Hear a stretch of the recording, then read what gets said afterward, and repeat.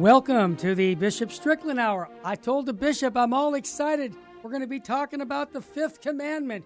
Why am I excited about this, folks? Because I just love reviewing my Catholic faith and going in deeper into my faith. And this is what Bishop Strickland does. He teaches us the faith. It's not his personal opinion. It's what Holy Mother teaches.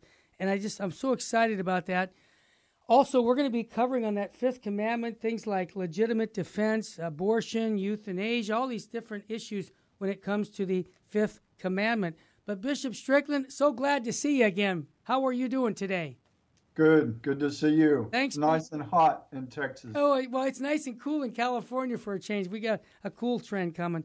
Bishop Strickland, you send out tweets, and I want people to know how they can get tweets from you. But every time I get these tweets, I go, yeah, I'm glad you did that. You did a tweet last week that said to help Catholics because we've got a major election coming up in 90-some days. And, we're not telling people how to vote. We tell them to vote with your Catholic conscience. But you said this, Catholics, and I love when you said, please vote. Thank you. With a well-formed conscience and choose candidates who will respect life, morality, marriage, family, and our basic freedoms. It's critical that we keep eternal truths at the forefront as we vote. Study the issues, choose the candidates, and respect our faith. Bishop Strickland, you did this. Is this because we do have an election coming? Are you trying to help people to vote with a Catholic conscience? Is that the idea? That's the idea. Yeah. And Bishop Strickland, you're not telling people how to vote. You're just telling them to vote with your Catholic morality, basically. That's the key. Is that right? Absolutely. Honestly, there's no perfect party or candidate. No for way. Sure. Nope. We're all imperfect, but so it's challenging to find the candidate that fits all the criteria.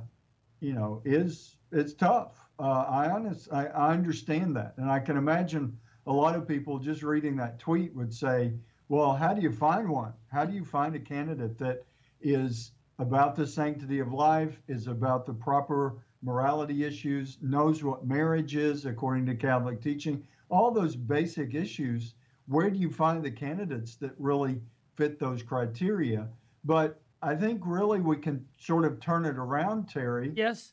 Say, let's demand that criteria. Amen. And let candidates know they're not going to get our vote until they start measuring up to some of these things. Amen. I think, people talk about the Catholic vote, but it is as fractured as anything else in the world today. I mean, there are too many people that just say they're going to vote for a candidate that obviously denies a lot of the basic teachings of the faith. Sometimes those candidates may be nominally Catholic, but if they're saying they're going to support abortion and they're going to work to further the work of Planned Parenthood, that's a real dissonance. On my website, I have 5 posts that talk about coherent Catholic citizenship, or we could even say just Christian citizenship, because I'm in a very non-Catholic area. But thankfully, many of our Christian brothers and sisters of other Christian churches are very much with us on the basic issues of what is the family, what is life, what is marriage. And those are the kinds of questions that I think we really need to look at. It's about living our Catholic faith in every aspect of society, in business, in schools, in the marketplace. Yep. And not just too many want to limit, living your faith to, well, this is where you choose to go and worship on Sunday. But beyond that, it's like leave religion out of it. We believe that our relationship with God through his son, Jesus Christ, touches everything, touches everything we do. And that's how we need to vote. We need to vote in a coherent way and not just say, oh, well, I like this thing that this candidate does, but, he's pro-abortion, but that doesn't matter because he's, supporting this labor law or whatever it is. And that's not coherent, and it's not Catholic. Amen. And I'm a Catholic, and I say amen when I hear a preacher preaching it. Bishop Strickland, I was taught by Monsignor William Smith, the moral theologian in New York, as a youngster, and he said that you want to look at the analogy of a football game. I love analogies. And he said, who's going to move the football closer to the first down? Because Jesus and Mary are not running, and St. Joseph isn't either. So you got to look at, you can't have a perfect candidate like you just said. So we have to look at that as who's going to do the best for our moral teachings of our faith. Bishop Strickland, these are times that are tough right now with people being scared about the COVID-19. And I love your tweet because we had a psychiatrist who happens to work in the Diocese of Orange County for the bishop's office for exorcisms, because he's the doctor who checks out to see what's valid and what's not. And he did an hour show on how to overcome fear for COVID-19, because so many people are just way out of control with fear. And your tweet had the same thing. It was St. Paul's answer to his question in Romans. What can separate us from the love of Christ? Nothing. And then you said, it reminds me of, and I said the same thing, St. Teresa of Avila's prayer. Let nothing disturb you. Let nothing bother you. All things are changing. All things change except God. So there's lots that can disturb us these days. But I love what you said. Let us remember this powerful message of faith where St. Paul tells us what can separate us from the love of Christ. Nothing. So I just want to say thank you, because that reassured me in a very weird time of my life. I've never seen so much fear out on the streets. Have you, Bishop Strickland? Have you seen this much? Yeah. And I think that we really do need to pay attention to that, because I've been meeting with our deaneries. We have 7 deaneries in our diocese, and I've been meeting with each of the deaneries of the priests, talking about that. And I said, I think as pastors, we need to be aware. Some people are pretty much in your face saying, Father, I'm scared, and they're nervous, and they're not coming to church, and all sorts of things. But I think there's a fear level that's just under the surface for a lot of people, grandparents and parents and teenagers and 20-somethings. I mean, I think it's across the board, and I think we need to pay attention to that. And what I preached on St. Paul's message, that there's nothing to fear. And I love St. Teresa of Avila, especially the Spanish, nada te turbe, let nothing disturb you. And but what I tried to emphasize is absolutely St. Paul is right. But I think we have to be very sober and alert to the reality that my sin can and does separate me. Not permanently. I can repent, and the Lord's mercy is always there. But that, I think we need to highlight that no outside force, no government system, no power on earth can separate us from the love of Christ. But the irony is we can do it ourselves. And sadly, too many people do exactly that. They choose to walk away from God and his love. They walk away from his son. They walk away from their Catholic faith, or they just walk away from the Christian message itself. And I think that, so it is a sobering reminder to me that no outside power, no power on earth. I mean, in the great martyr saints are reminders of that no power on earth can force us to separate ourselves from Christ, but we can make that choice ourselves. And I think that's where the fear needs to be engaged, and the light of Christ needs to shine on that darkness. Well said. And when you were speaking, I think of, I give people this advice because it was given to me. Not everything I know, I was taught. Okay, I didn't come up with it. I've just learned from good people. And they said during the day, say this little prayer: Jesus, I trust in thee.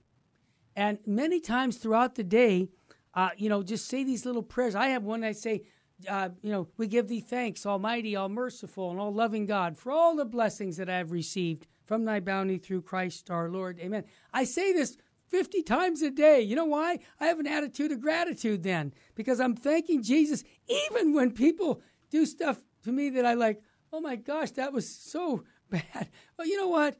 Offer it up, Terry. We give thee thanks.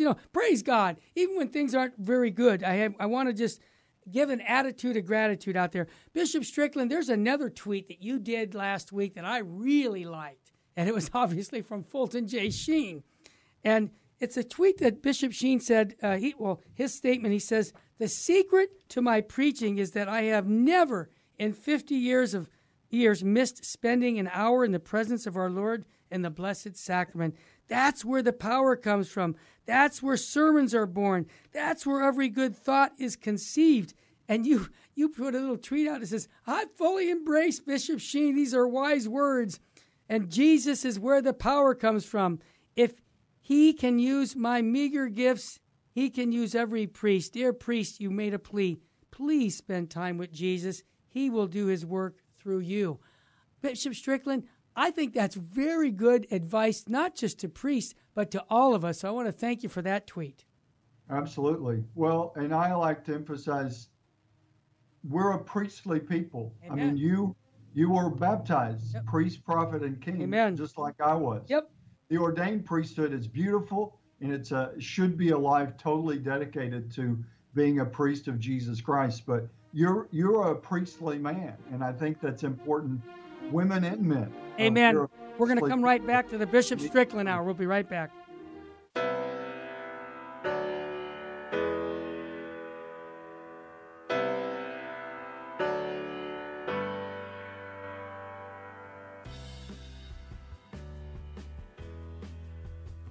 Hi, this is Jesse Romero from the Terry and Jesse Show, also from Jesus 911. Let's face it, we all need to use the internet, but we need screen accountability. Why? Pornography is a huge problem, especially on the internet. And every time we tap into the internet, we get bombarded with images and temptations that degrade our humanity. So we need Covenant Eyes to block these pornographic sites and advertisements from infiltrating our lives. Covenant Eyes helps us take custody of our eyes and custody of our intellect. So I recommend you go to covenanteyes.com and type in the promo code VMPR to support the network. Protect yourself and your family from the imminent threats on the internet. www.covenanteyes.com, code VMPR, live porn free. Thank you for listening to Virgin's Most Powerful Radio. Thank you. God bless you. Keep the faith.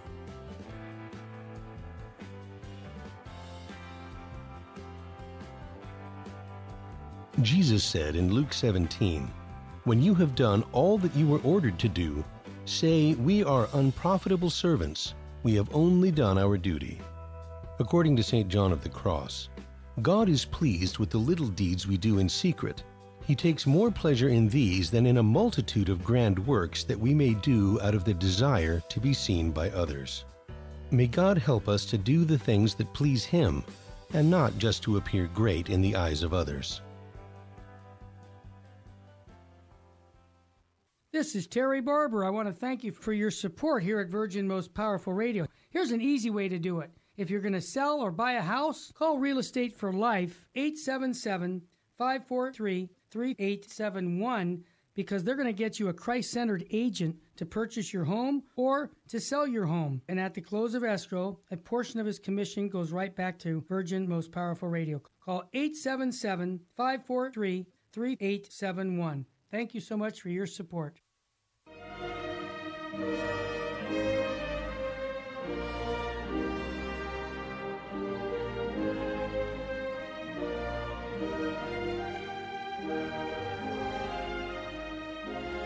Welcome back to the Bishop Strickland Hour. We were just talking about the value of visits to the Blessed Sacrament for not just priests, but for everyone. And I repeat, the Second Vatican Council calls the Eucharist the source and summit of the Christian life. So, Bishop Strickland, you nailed it when you sent that tweet out about devotion and spending time before the Blessed Sacrament.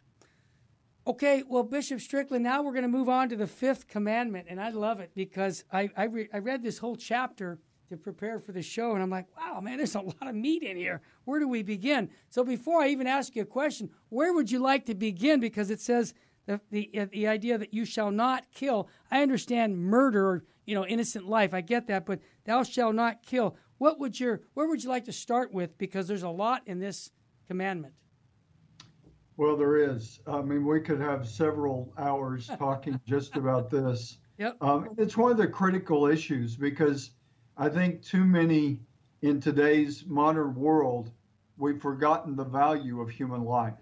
And that's what this is getting at. I mean, God taught us from the time of the Hebrews that thou shalt not kill. It's about as basic as it gets. Yeah. So, it'd be dangerous. I mean, it's dangerous to ask me questions like this because where I would like to start is where life starts. Good. At conception. Excellent.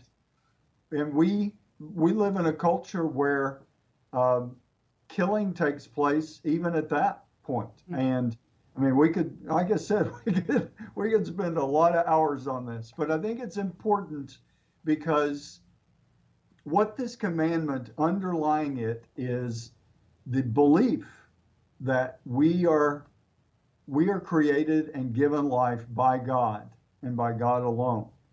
And if we embrace that, then we just keep embracing a deeper truth about the value of human life. But I think at its very foundation, going back, we love to talk about the fundamentals. Yes. The most fundamental basic truth about life is that it is a gift from God. Amen. We exist as expressions of God's love. And if we embrace that, if we say, yes, I believe that, check that off. I believe that every human person exists as an expression of God's love, then we have to really work in our culture to share that good news and to help people realize that even contraception is rooted in a lack of value of human life and a real appreciation that we're not God, we're not in charge, we're not grantors of human life where we choose. It's where God chooses to allow that life to flourish. And so I think we need to, I mean, you asked, where do we start? Yes. I think that's where we start. Well, Bishop Strickland, you made me think of a book that I read called 99 Ways to Close an Abortion Clinic by Joe Scheidler. And he made the analogy of a farmer. And a farmer has lots of duties to take care of. He's got the field and the farm with the chickens. He's got, corn. He's got all kinds of vegetables he's got to take care of. But when the actual farm, the house is on fire, do you think he's going to keep watering the cornfields? No, he's going to take all the resources and he's going to go and put the fire out where the farmhouse is on fire. And I think it's a fair analogy to say abortion. I'm glad you started with that. I mean, we have millions of babies being aborted just even in our own country, but worldwide, it is the issue because without life, you have none of the other issues. So I thank you for that. Now, Bishop Strickland, one of the things that in the Catechism it talks about, paragraph 2263, talks about legitimate defense of persons and societies is not an exception to the prohibition against the murder of innocent that constitute intentional killing. He says the act of self-defense can have a double effect, the preservation of one's own life and the killing of the aggressor. The one is intended and the other is not. Can you kind of, break that down for us? I mean, is that like if somebody's coming into the barber house and he's going to try and kill my wife and kids, I'm going to use proportionate measures to stop him. Is that a fair statement? Absolutely. And I think it really, it needs to be emphasized that real respect for life means that you have an obligation to defend yourself and to defend those who can't defend themselves. Amen. That you may be able to defend. Yes. Because an aggressor against someone's life they're the ones violating That's right. the law of God. If someone is threatening your life, then the violation of the law of God has already happened, Yep. and it's on their part. Certainly, as you said, it has to be a proportionate response. Yeah. But and that you could talk about it on the individual level, and then it expands to a community and even a nation. There's a legitimate self-defense that really isn't, well, you really have a moral obligation to defend your own life, because it's not yours in a sense. Amen. It's a gift from God. It's a precious gift that can't just be lightly let go of. And certainly you get into the idea of martyrs and the idea of people who are heroically sacrificed their own life, which basically in one form or another, it becomes martyrdom if it is morally on the right path. When someone is willing, they don't want to die, and they're not just throwing their life away, but they're willing to put their own life at risk for another. I mean, that's what Christ did. I mean, Christ gave his life for us, and we certainly know he didn't squander his life. He didn't lightly let it go, but he was willing to let it go for a greater good. And that, so all of it's bound up together. I mean, like I said, thou shalt not kill. It's only 4 words, but there are volumes that you can discuss about that basic commandment. Well said. And you summarize paragraph 2265 that points out legitimate defense can be not only a right but a grave duty for one who's responsible for the lives of others. And it goes on, just what you just said. So this is not Bishop Strickland's personal opinion, folks. This is what the Catholic Church teaches. Bishop Strickland, I want to move on to another topic, and I know that the Catechism, paragraph 2271, also talks that the Church has been consistent on the life issue from the very beginning. So I just want to make people realize that. And Bishop Strickland, correct me if I'm wrong, but I hear people say, well, the Church can change its teaching on abortion. Can you clarify and tell them that that's not true? That's not true. Yeah, that's not true. But we hear that somehow we're going to have a development on that. Yeah. And there are a lot of, I love your question, Terry, because I think one of the fallacies that I think is very common, even in the Catholic world. Yeah. It's almost like it's just this Catholic plan that it's sort of a Catholic formula that we can alter if we want to. Oh, jeez. The reality that we believe, we know that God has revealed truth to us. Ultimately, his greatest revelation is through his Son. Amen. But revelation, all of Scripture and tradition come together in the Catholic Church to reveal to us truth that is not a Catholic invention. It's not just a Catholic formula. It's not like, well, that's Catholic truth, and then you've got other denominations of truth, and you got atheist truth. I mean, there's one truth. Amen. And that is what should guide all of God's people. So to me, that's the very foundation of the Catholic Church. Can't change its teaching because it's called to teach the truth. And the truth isn't going to change. God is truth. Jesus is truth incarnate. And that truth doesn't change. I mean, God can't change by definition.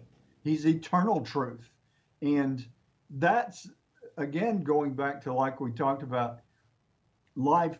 If you don't have that belief that life comes from God, then the relativization of life, it's logical. It makes sense. If life doesn't come from a divine being, it doesn't come from God, then you could say, well, yeah, it's just something to be manipulated then. But if you believe it comes from God, then it has to be held sacred. And it all starts to fit together the same basic truth. God is eternal truth. And the truth that he has shared with us is I mean, I think one of the best things that we all need to reflect on is that what you know, and you know a lot more than I do, but what I know and what you know all put together is a drop in the bucket. Amen. Compared to God. As the scriptures say, it's as rust on the scales. It is nothing compared to the wonder of God. And another point that comes to mind that I think needs to be emphasized in this whole context of the sanctity of life, that's the commandment, thou shalt not kill, is because life is sacred. And I think that one thing that helps me is to recognize that life is short also. We've both been on the planet about the same length of time. Right.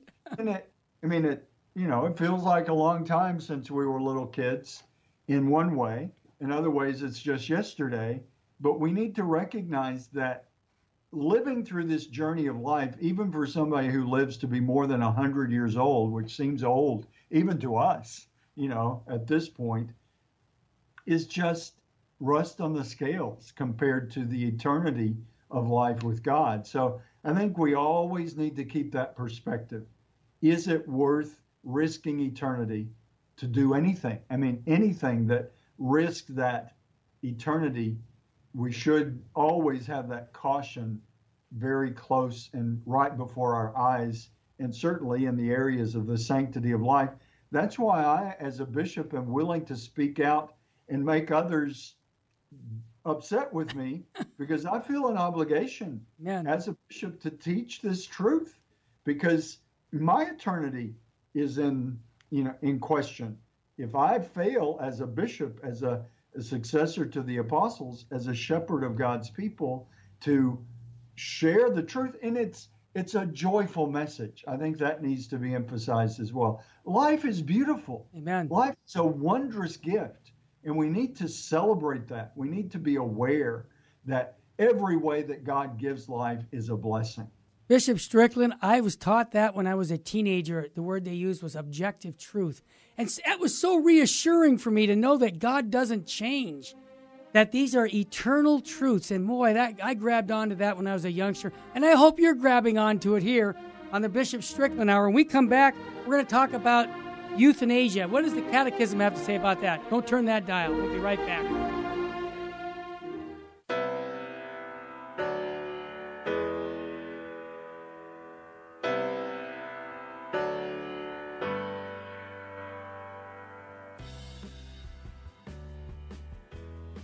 Help the Helpless, a Minnesota St. Paul nonprofit organization chaired by Father of Tyr and volunteers, is humbly asking you for your kind support to help the poor and the handicapped children in India and Ecuador. Through financial support from the Help of the Helpless benefactors, the children are provided with clothing, food, education, shelter, and the teachings of the Catholic Church. The mission is to help children thrive and become self-sufficient young adults leading productive lives. We also provide aid to poor families in Ecuador with food baskets, medicines, medical assistance, and help with funeral needs for the deceased. The work in India is done by Father Antonio's organization, St. Mary's. In Ecuador, the work is being done by the Servant Sisters of the Home of Mother. You can call us at 877-762-8857. To learn more, please visit our website, www.helpthehelpless.org. God bless you.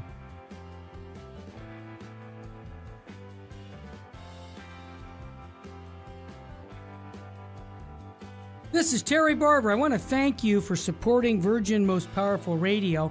And here's an easy way to support us by going to smile.amazon.com and type in Catholic Resource Center or Virgin Most Powerful Radio. And when you log in your Amazon account and you purchase products, a portion of it will go right back in supporting Virgin Most Powerful Radio. And it doesn't cost you a dime. I want to thank you ahead of time because that supports us year-round. May God bless you and your family. This is Terry Barber. I want to thank you for your support here at Virgin Most Powerful Radio. Here's an easy way to do it. If you're going to sell or buy a house, call Real Estate for Life, 877-543-5700. 3871 because they're going to get you a Christ-centered agent to purchase your home or to sell your home. And at the close of escrow, a portion of his commission goes right back to Virgin Most Powerful Radio. Call 877-543-3871. Thank you so much for your support.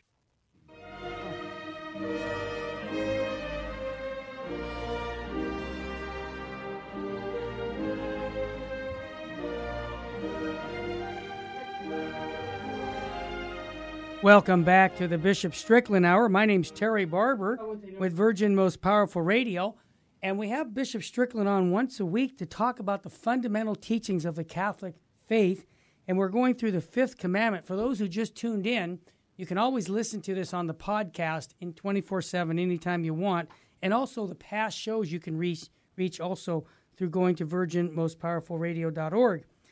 Bishop Strickland, the topic I want to ask is paragraph 2276. It's on euthanasia. And I would like to just give you, I'm impressed on how you've been teaching me. I'm looking at it, me and you, our listener, about some very fundamental teachings on life. Can you just share what the church teaches about euthanasia? Absolutely. Basically, euthanasia really deals with taking a life in some sort of weakened state, usually older, but it can not necessarily old as far as age, but sometimes it's disabilities, sometimes it's because of an accident, but any life that has a diminished capacity to make their own choices and to live out their life. Euthanasia is one way of violating the commandment, thou shalt not kill, by taking a life prematurely. The basic teaching of the church, life is sacred from conception to natural death. Yep. Natural death, basically another way of saying natural death, is protecting the life of a person until God chooses to let that life end. Euthanasia is probably one of the more complex areas of dealing with life in the world today, mainly because of medical science, because we can preserve life, thankfully, in ways that even 100 years ago were unimagined. What we can do to intervene to keep someone alive. And so doctors, medical staff, physicians, and everyone that surrounds a physician, that there are a lot of difficult ethical issues that have to be addressed that, 100 years ago, someone just died of a certain disease because you didn't have the medication, you didn't have the machinery. If so many people, and still today, disease is very real.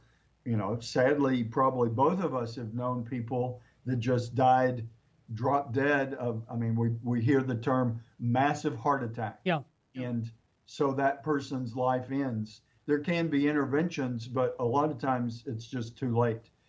Euthanasia is when we begin, I think a very simple way of saying it, and it's not simple, but a simple way of saying it, euthanasia is when we begin to play God. Amen. And we determine that because of a lot of time money enters into the picture, it's too expensive, or some value judgment is made about the quality of life of a person. Euthanasia is when we intervene to end a life or to withhold basic treatment that causes a life to end. That's where euthanasia starts to be a reality. And I would imagine both of us would agree that certainly the abortion issue, the life, the sanctity of life of the preborn or the unborn child is threatened, and it's almost like for many it's a settled question. Yes, we can kill unborn babies. We know that's wrong. we've got to continue to fight that. But that's a clearer issue. On the other end of the spectrum, very often, is the elderly, because they tend to be the ones that are euthanized most often. And I think it can become systemic even in, without people necessarily intending, but using very strong medications for pain and all of that can become a system of euthanasia. I think for those of us who know life is from God and life is sacred, we've got to be very cautious about using any painkillers or any kind of procedure that really speeds up the dying process. And it's a balancing act, because certainly for people to be alleviated from pain is an act of mercy, and it's morally correct. I mean, it's certainly people. I mean, you can have a heroic stance that a person says, "I'm going to take the pain and offer it as an act of faith, offer it up," as our mothers told us. But that heroic action is not something that the church would morally require of someone. That's choosing to endure the pain rather than taking medication for whatever reason. But people have a right to the alleviation of pain, right. But we have to be careful that it doesn't become sort of systemically used to euthanize someone who, without that medication, would still be alive. Bishop Strickland, you made me think of a story last week. An Opus Dei priest, he was 79 years old. He died of cancer. He had throat cancer. He had pancreatic cancer. He had cancer all over his body. And he didn't have to do this, but what he did is he refused all medication of pain because he said he wanted to unite his suffering with the sufferings of Christ for the salvation of souls, especially those who were away from the church. That was a heroic act this priest did, man. But I mean, this was just last week. He did die. But you know what that did to the nurses and the doctors, Bishop Strickland? They made the comments. They were tweeting all of it. They said they've never seen anybody do what he did. He was able to take the pain and redirect it for the salvation of souls. And I think, Bishop Strickland, of what Our Lady of Fatima said, that there are many souls going to hell because no one is there making sacrifices and praying for them. Now, again, you made it very clear. This is not mandatory that we don't take pain medicine. This particular priest was so united to Christ, he wanted to die like Jesus. He was another Christ as the priest, and he offered up all of his suffering for fallen away Catholics. Well, God have mercy on his soul. I just was blown away when I heard that story. Bishop Strickland, you mentioned something that you said what the Catechism 2280 says. It says, everyone is responsible for his life before God who has given it to him. It is God who remains the sovereign master of life. We are obliged to accept life gratefully, to preserve it for his honor and for the salvation of souls. We are stewards, not owners of the life God has entrusted to us. It is not ours to dispose of. That's paragraph 2280 in the section on suicide. Can we talk? Because here in Los Angeles, our suicide rate is going crazy right now with COVID. We are, some areas, we're having more suicide deaths than COVID deaths. So can we talk a little bit about what the church and its mercy regarding people who commit suicide? What does the church teach on that? Certainly. Well, you just basically shared that teaching. And the idea of suicide is, again, for that person. Of course, we have assisted suicide, which is sort of akin to euthanasia. I mean, it starts to sort of overlap, but certainly classically suicide is that person choosing to end their life.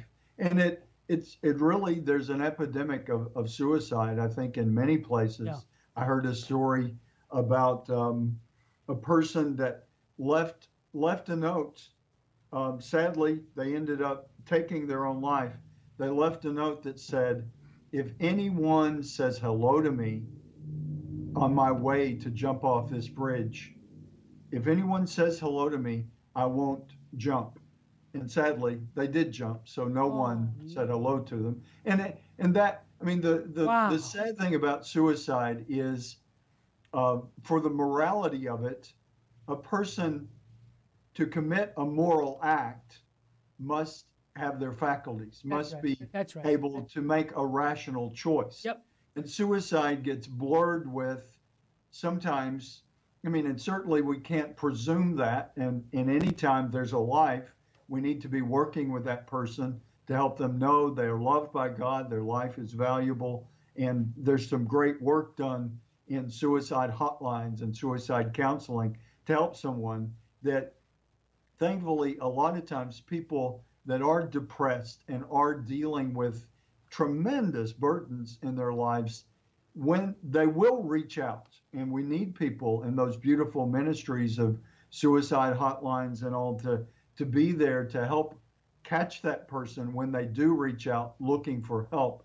But the reality is, if a person is making rational choices, then we urge them to what the Catechism says.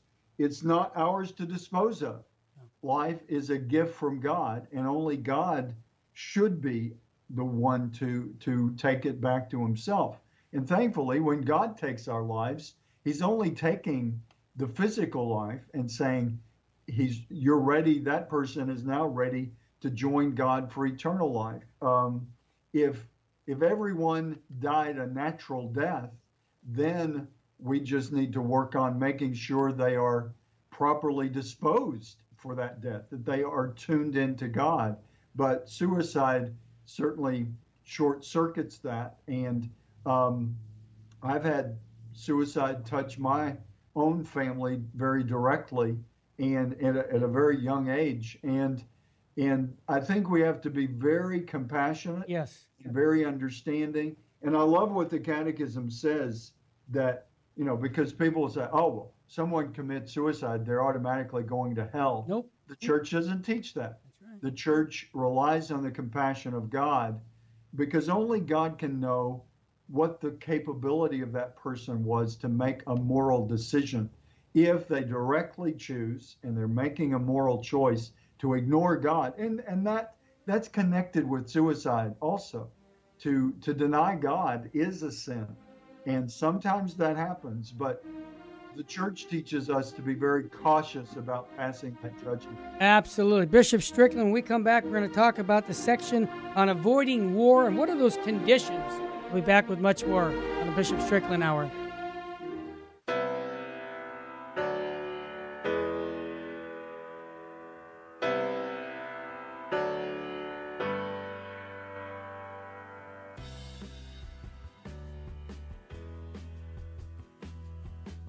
We got Ernesto from Long Beach. I just wanted to comment, and I just wanted to thank you guys. And I kind of wanted to encourage people that are listening, maybe that are not donating, because honestly, I got to be honest. I used to think you guys were a little too over the top. Yeah.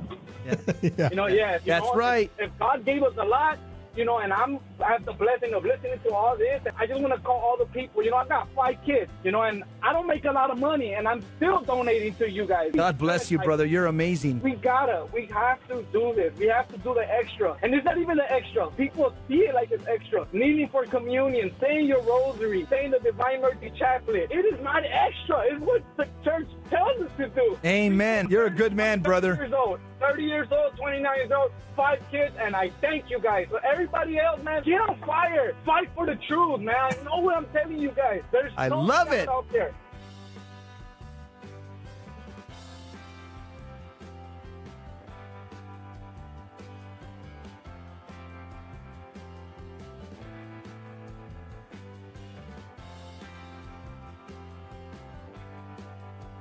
Psalm 119 says, "Your word is a lamp for my feet and a light to my path."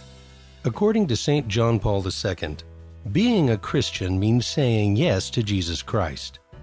It consists in surrendering to the Word of God and relying on it, but also endeavoring to know better and better the profound meaning of this Word. May God grant that we always rely on His Word, read it often, and put it into practice. This is Terry Barber. I want to thank you for your support here at Virgin Most Powerful Radio. Here's an easy way to do it. If you're going to sell or buy a house, call Real Estate for Life, 877-5 877-543-3871, because they're going to get you a Christ-centered agent to purchase your home or to sell your home. And at the close of escrow, a portion of his commission goes right back to Virgin Most Powerful Radio. Call 877-543-3871. Thank you so much for your support.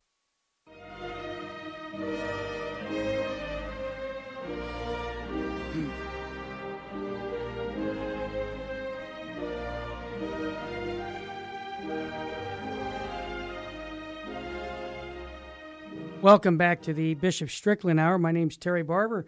I'm really enjoying this hour, everyone. I hope you are too, because we're talking about the Fifth Commandment in all of its areas. It's a big section of the Catechism, and I'm learning so much and reviewing my faith. And I wanted to mention, this is the time with COVID-19. Maybe you have more time at home. This is a great time to study your faith. I hope you all have a catechism and a Bible, because this is what we're dealing with right now, is to encourage you to study your faith, the fundamentals. There's a challenge right now in the church in the last 50, 60 years, and Bishop Strickland, you mentioned it. I've lived through it, and you have too. We're about the same age, and that is a lot of people grew up not knowing much about their faith, and then they become adults, and they're like lost because they just don't know answers to fundamental teachings of the church. And that's why I asked Bishop Strickland to do this show where he would teach people the fundamentals. And that's part of his bishop role, is to teach people. And so I thank you, Bishop Strickland. You're doing a fine job. I want to also bring up now in this Fifth Commandment, the Catechism talks on 2308, that all citizens in all governments are obliged to work to the avoidance of war. Nobody wants to see war. We saw that in World War II, and oh my gosh, it was horrible. But hey, war had to come because of the circumstances, and there are strict conditions the church lays out for legitimate defense by military forces, and that's paragraph 2309. But just to summarize, Bishop Strickland, nobody wants to go to war, but the church also acknowledges that the country has a right and a duty to preserve and defend its citizens. Can we talk a little bit about that? Sure, absolutely. And it really, like we talked about earlier, the whole idea of self-defense. Sure. When you talk in terms of nations, it's the same basic moral principles, right, that you have an obligation to care for that gift of life that comes from God. And nations, a properly structured nation, carries that obligation for the collective community of God's people, all made up of, like in the United States, over 300 million people.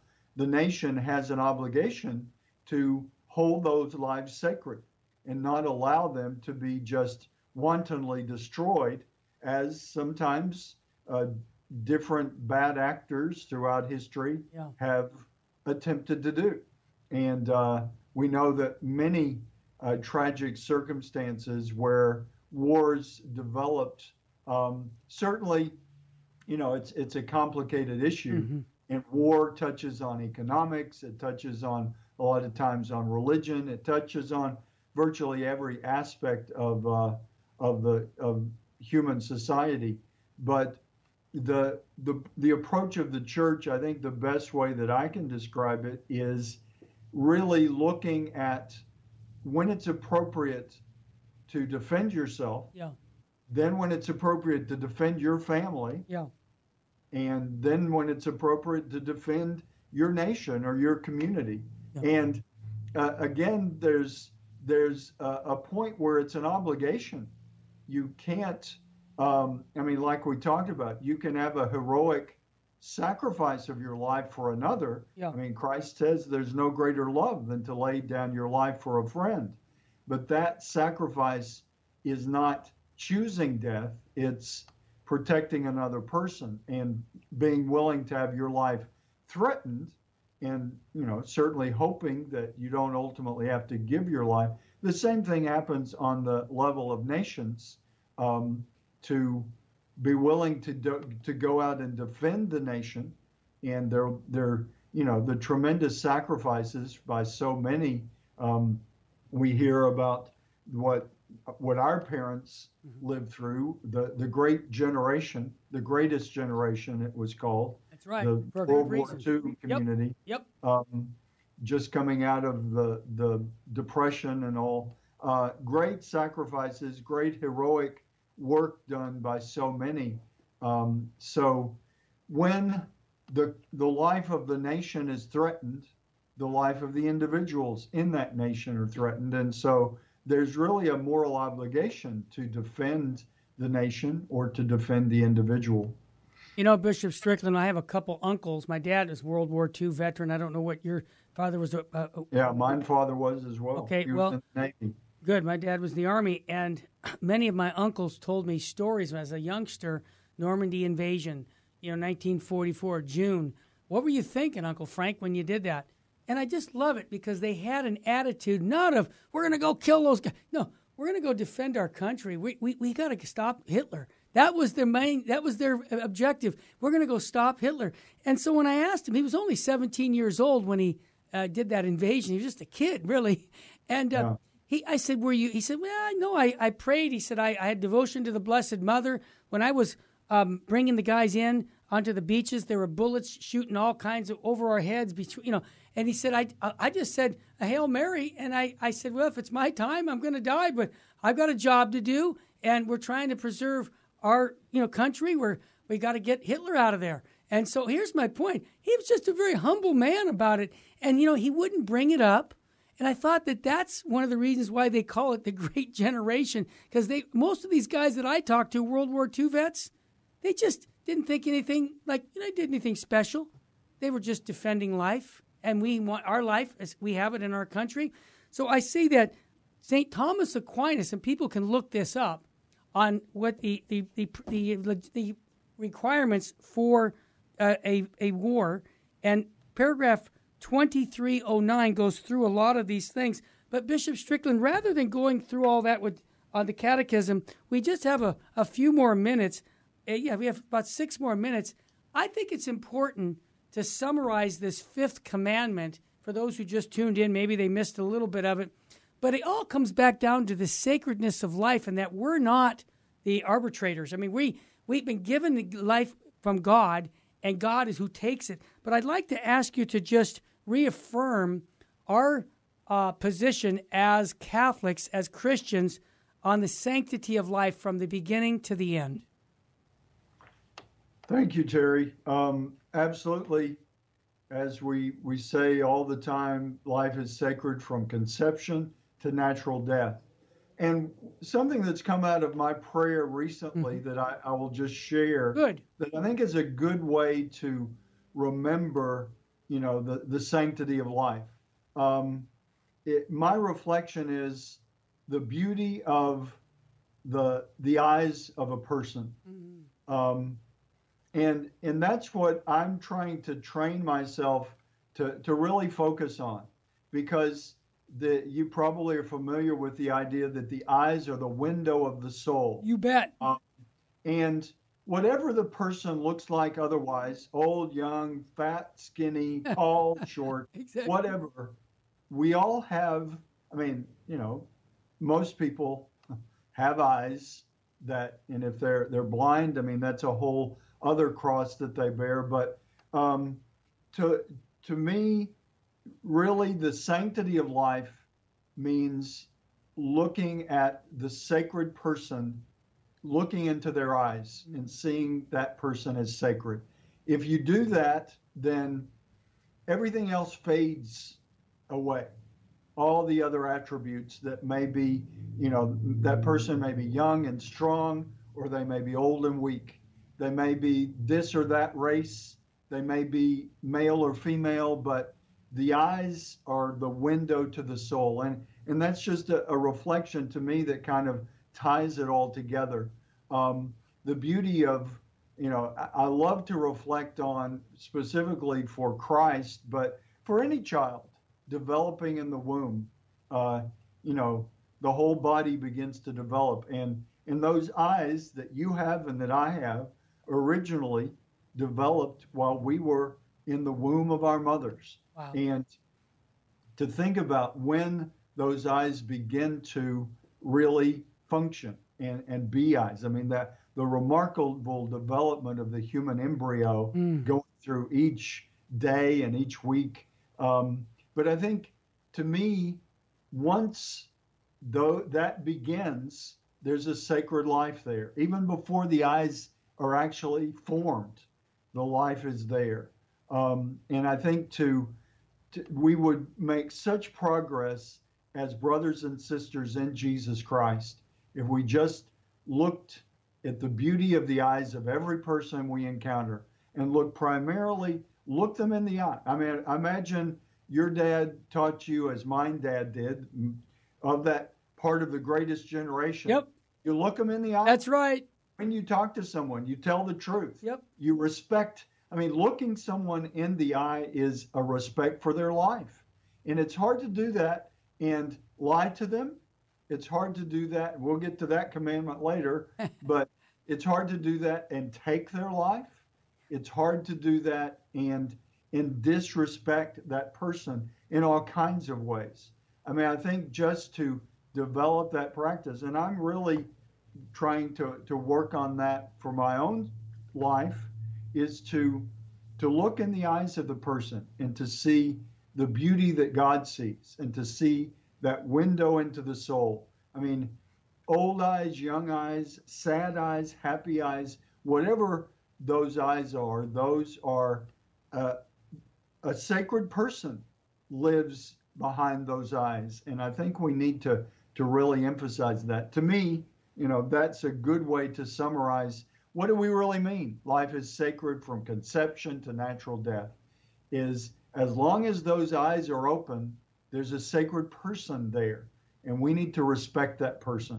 And we need to do everything we can to honor that life and to preserve that life. So wow. I think that's what we need to do. Well said, Bishop Strickland. There's an important thing about looking people in the eyes, especially even those who are like homeless people. I've found that when I look them straight in the eye and then I find out their name, it gives them the dignity. And this is what we're talking about, the human dignity. That's why life is sacred. And it's also life is short and eternity is forever. And Bishop Strickland, could you give us your blessing for all of our listeners, please? Sure. The Lord be with you. And with your spirit. Almighty God, we ask your blessing for all of our listeners, for everyone involved in the great work of the radio broadcast, that we may be reminded of your truth and cherish that truth that we are called to embrace from our own conception to our natural death. May all who are listening hold their lives sacred and rejoice in the gift of life from God. In the name of the Father, the Son, and the Holy Spirit. Amen. Thank you, Bishop Strickland. Remember, you can listen to this on the podcast anytime by going to virginmostpowerfulradio.org and listen to all the different shows we have. We've got quite a few good shows that help you fall deep in love with Jesus Christ and his bride, the church. May God bless you, and until next week, hope to hear from you. May God love you.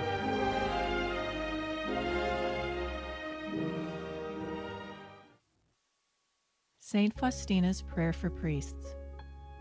O my Jesus, I beg thee on behalf of the whole Church, grant it love and the light of thy Spirit, and give power to the words of priests, so that hardened hearts might be brought to repentance and return to thee, O Lord. Lord, give us holy priests. Thou thyself maintain them in holiness. O divine and great High Priest, may the power of thy mercy accompany them everywhere, and protect them from the devil's traps and snares, which are continually being set for the souls of priests. May the power of thy mercy, O Lord, shatter and bring to naught all that might tarnish the sanctity of priests. For thou canst do all things. Amen. Virgin most powerful, pray for us.